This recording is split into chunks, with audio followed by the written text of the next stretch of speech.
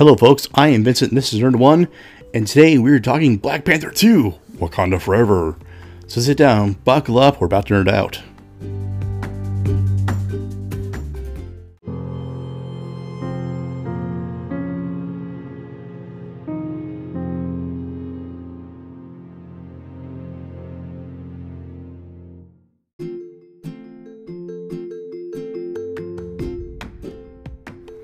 That's right, it's been a week since Black Panther 2 Wakanda Forever has come out to theaters. And is it the best movie of the MCU? No. Is it the best movie in the Black Panther franchise? No. Is it the best movie of Marvel Phase 4? No. But it's second, I would say. Of basically Phase 4, this is definitely one of the better ones. So, this movie got a few things very right, and some things I felt like it just didn't either work well, or it fell flat. And even though I think it's a good movie, I think it could have done so much better with what it had to work with. And granted, I know this script was being written when the late Chadwick Boseman was still around. And after his untimely passing, they had to really scramble to make this work without, scrapping the whole thing. So that's one thing I think they got really well with this movie, was their tribute to Chadwick. Like, the first part of the movie is basically the passing of, T'Challa. They say he's passing away from a disease. They don't really specify what. A lot of people are saying they're alluding to his private battle with cancer in real life. But it's just, I think they could have done better with his passing, because to my understanding, the herb that gave him his powers is supposed to basically heal him from injuries, to basically make him, I won't say immune, but help him fight off most diseases. So to have him die kind of off screen from an unknown virus or unknown illness almost felt like, I wouldn't say a slap in the face to the character, but I felt like it could have been, I don't know, I think it could have been done better, because being okay, so I'm gonna do this now. I was gonna say I was gonna do a separate episode for this, but I'm gonna do this now. I feel that the way they should have written off T'Challa is this. At the end of Black Panther 1, T'Challa went to the UN and basically said, hey, I'm King of Wakanda, and I want to share all of our resources, technology with the world. We're going to open our borders. Kind of like Killmonger wanted, but in a peaceful way.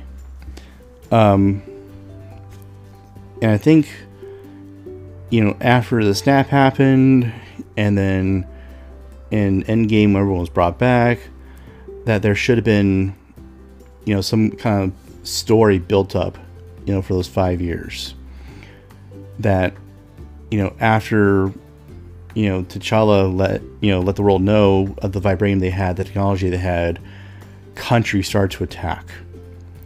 They were trying to get in there and take the vibranium for themselves, to get more of the technology that Wakanda wouldn't let out there in the world, stuff they want to keep for themselves, like defensive stuff and all that.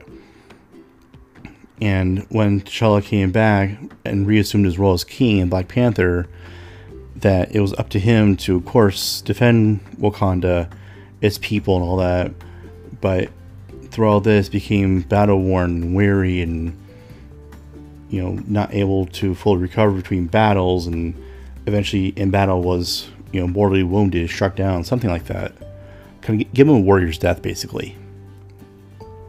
But like I said, I understand why they did what they did. I mean, it was supposed to kind of resemble how Chadwick, was suffering quietly in life before he passed away. And I respect that. It's just, that's how I would have done it. Anywho, after, T'Challa's funeral,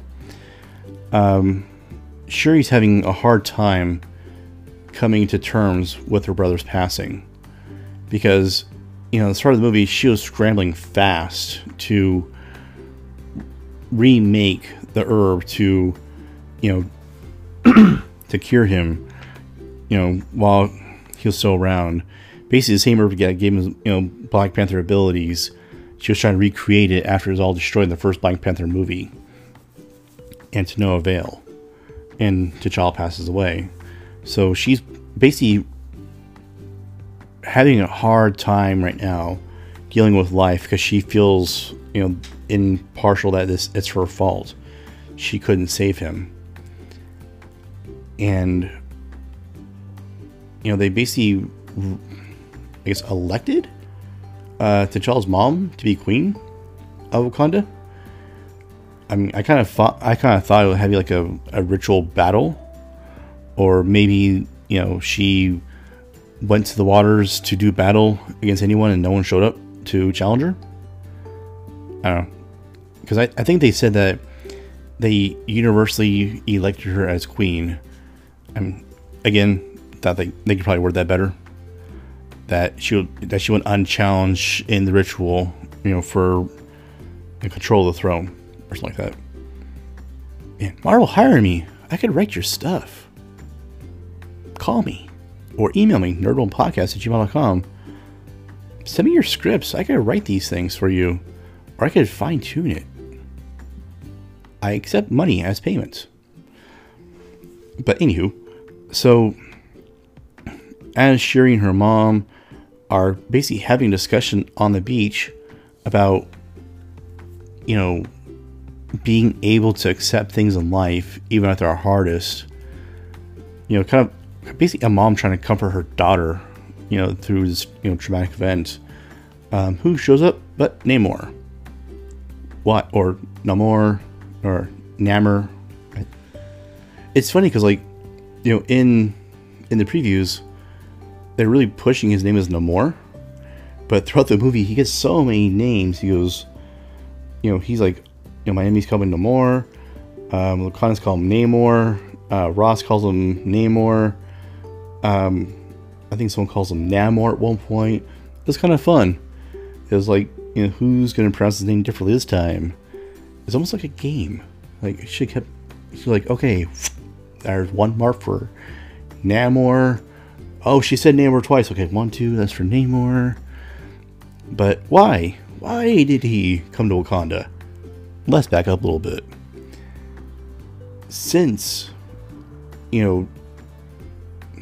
T'Challa's mom became queen, she has decided to break T'Challa's promise to share resources with the world, make Wakanda kind of a isolated country again, and since now people know the existence of Wakanda and of vibranium, they want vibranium, but they don't want to take on Wakanda to get it. They don't want to go to war with it, because it is basically self-declared as the most powerful nation on the earth, which I'd question that. I think they're powerful, yeah. The most powerful? I don't think so. I mean, I'm pretty sure there's other countries that could take it on and give it a good fight, take down if you need to be. And also, like, what about alliances against Wakanda? What if Wakanda ever goes rogue and decides that it wants to take on the world? Pretty sure it'll get crushed. Sorry, I am sidetracking, and I apologize for that. So what happens is that, the U.S. authorizes, the search of the oceans for vibranium. They enlist, the help, I think she's from MIT, of Riri Williams to help build, a vibranium detector. Successfully, I might add. And so they start scouring the oceans for it. And I believe it was in the Atlantic, they found some. And the vibranium detector, came across them. They sent down 2 people to get eyes on it.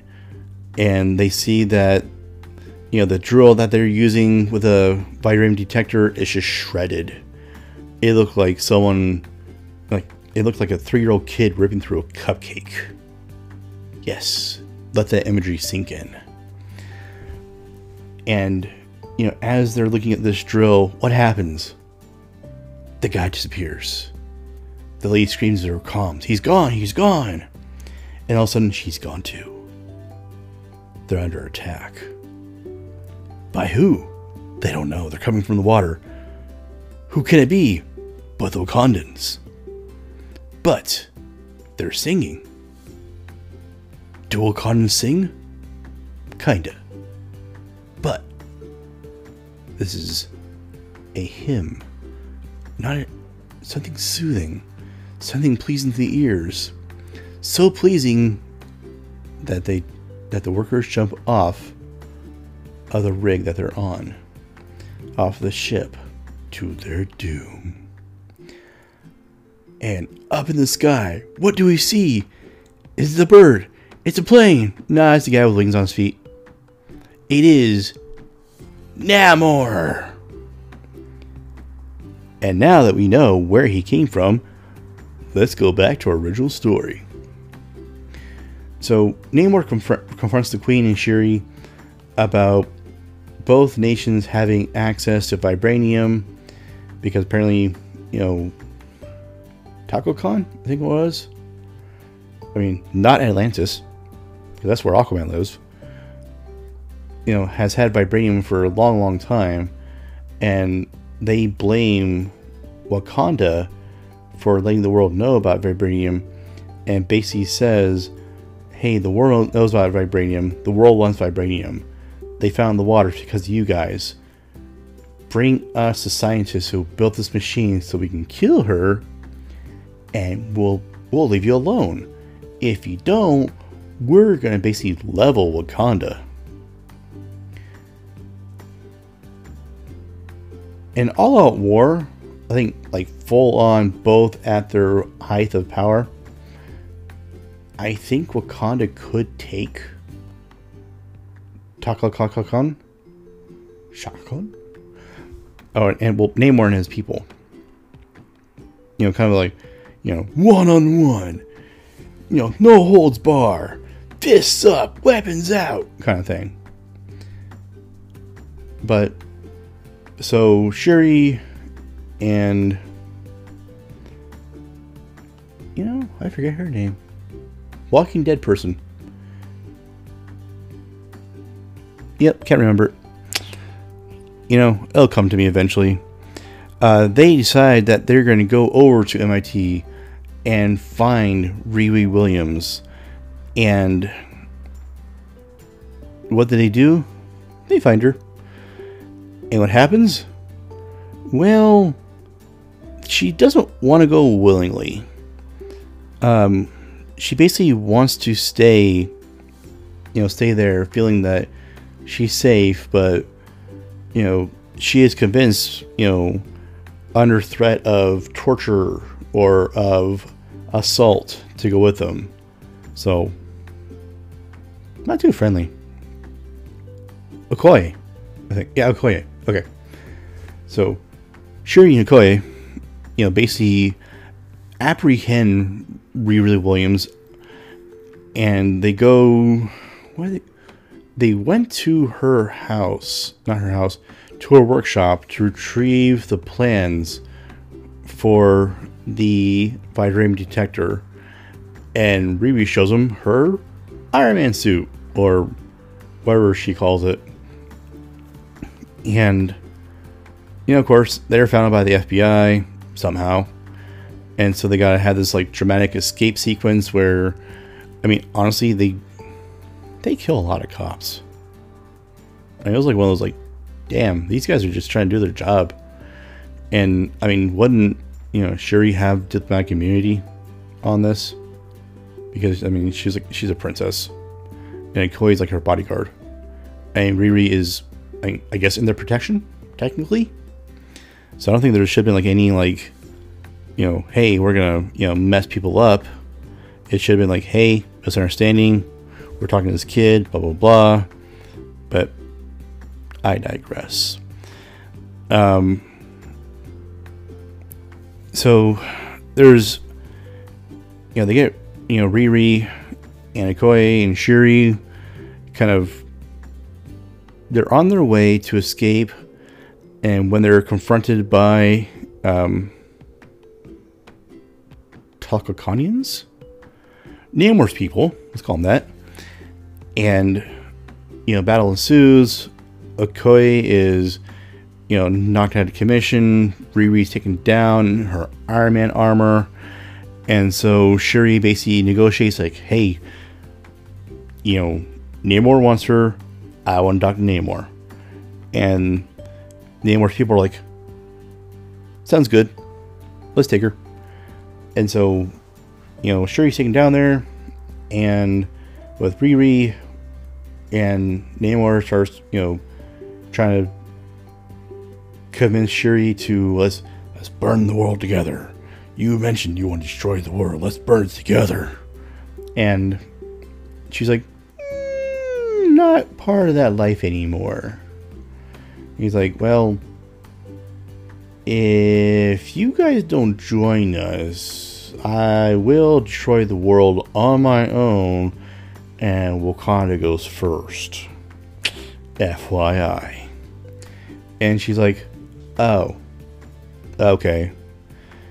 And what happens next is they get rescued by Namor's old girlfriend. I think it's Nakia, I think her name is. So she, you know, is that ex-spy, you know, in and out, never seen, never touched. You know, no one gets hurt until she kills the Takakanian. I don't even know if they ever really have like a specific name for these people. I would call them Atlanteans because in the comics he is from Atlantis, but you know, kind of distinguished from Aquaman. And someone told me that Marvel doesn't have the full rights to Namor, so they really had to really redo his whole backstory, where he lives, what he does. I mean, yeah. Anywho, from this point, you know, Shuri believes that the Black Panther must rise again. And so she decides to take on that mantle, and I think they could have done better with choosing a new Black Panther. I mean, I understand tradition is that, or I think tradition is that the Black Panther is usually the ruler of Wakanda, and Shuri, you know, being royalty, was you know, kind of in line for the throne and all that. But she is in no way any kind of warrior. They could have gotten Okoye, who has military training, was the leader of a Dorlo Milaje. They could have gotten Nakia, who is, you know, a spy, because both of them have fighting skills. They could have gotten M'Baku to do this because, you know, he has already incredible strength. Just think if you got, you know, the herb inside of him, you know, because he's got the moves, he's got the strength. But Shuri takes on herself, and I don't know, like, it just felt weird that she was the Black Panther, because she went from being this, you know, everything tech and science, and not really showing any kind of like fighting stance besides shooting some guns, to this, you know, limber, agile, you know, kick-ass, you know, beat 'em up kind of person. And like, even her fight with Namor felt weird. And one thing really bugged me about that fight: how is it that she literally be stabbed right through the stomach? Like, that that spear, that chunk of metal went right through her. And she was like on the ground, basically dying. Because, I mean, I think anyone with that kind of injury would, die. But she, pulls the spear out and, goes in front of Namor, screams Wakanda forever, and is healed. So I'm not sure if the words Wakanda forever have like special powers for the Black Panther to instantly heal them or something like that, or if it, I don't know. Because with that kind of hit, I think anyone would have died.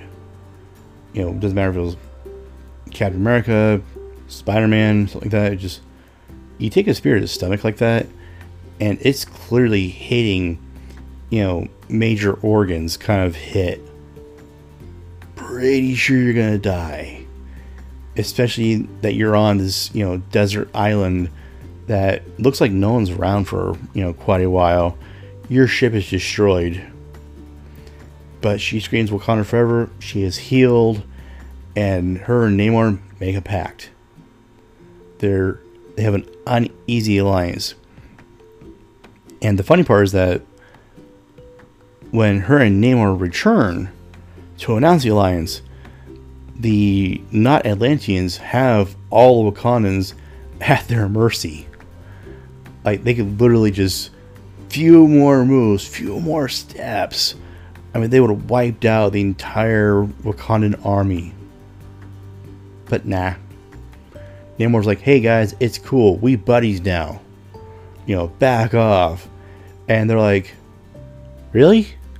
We got him right here. Can we just like, whoop, and they're gone? They're, no, guys, it's cool, it's cool. Like, you sure? It'll take like 10 seconds. Like, no, it's fine. And that was pretty much it. There was post-credit scene. I'm not going to really tell you what it is. But, like I said, the movie's good. It's not great. This is the end of Phase 4 for the MCU. Probably their rockiest phase. Because, I mean, we got Spider-Man, No Way Home, which was just phenomenal. And then we got all these Marvel shows. We got Hawkeye, we got Miss Marvel, we got She-Hulk, we got Moon Knight, and none of them really felt like they were all that great. We got Doctor Strange Multiverse of Madness, which was good, not great. We got Thor Love and Thunder. I was just disappointed in that. I mean, I don't want to be mean to Chris Hemsworth, Taika Waititi, or anyone. You guys just, I think you guys just let us down on that one. Yeah, I'm not going to go there because that movie, if I think about it too much, I'll go from being disappointed to being pissed. So, Wakanda Forever, I would say probably second or third in the way movies, tied with Doctor Strange 2, because I think Sam Raimi did really well with what he was given. Could have been better, but meh. So, I would say, yeah, go watch Black Panther 2, Wakanda Forever. I don't feel it's going to really affect the MCU at all. It felt like a very isolated kind of movie. Maybe because of all the changes they had to do, because of Chadwick Boseman's passing, and COVID, of course. But yeah, I would say go check it out. No huge hurry on it. Just, when you get around to it, maybe when it comes to Disney Plus, which will probably be fairly soon, I'm guessing. But yeah. But folks, that's all I got for this time. So once again, I am Vincent. This is Nerd1. Do come find us on social media. We're still on Twitter, Nerd15. We're on Instagram, Nerd1Podcast. Our website is podpage.com/nerd1.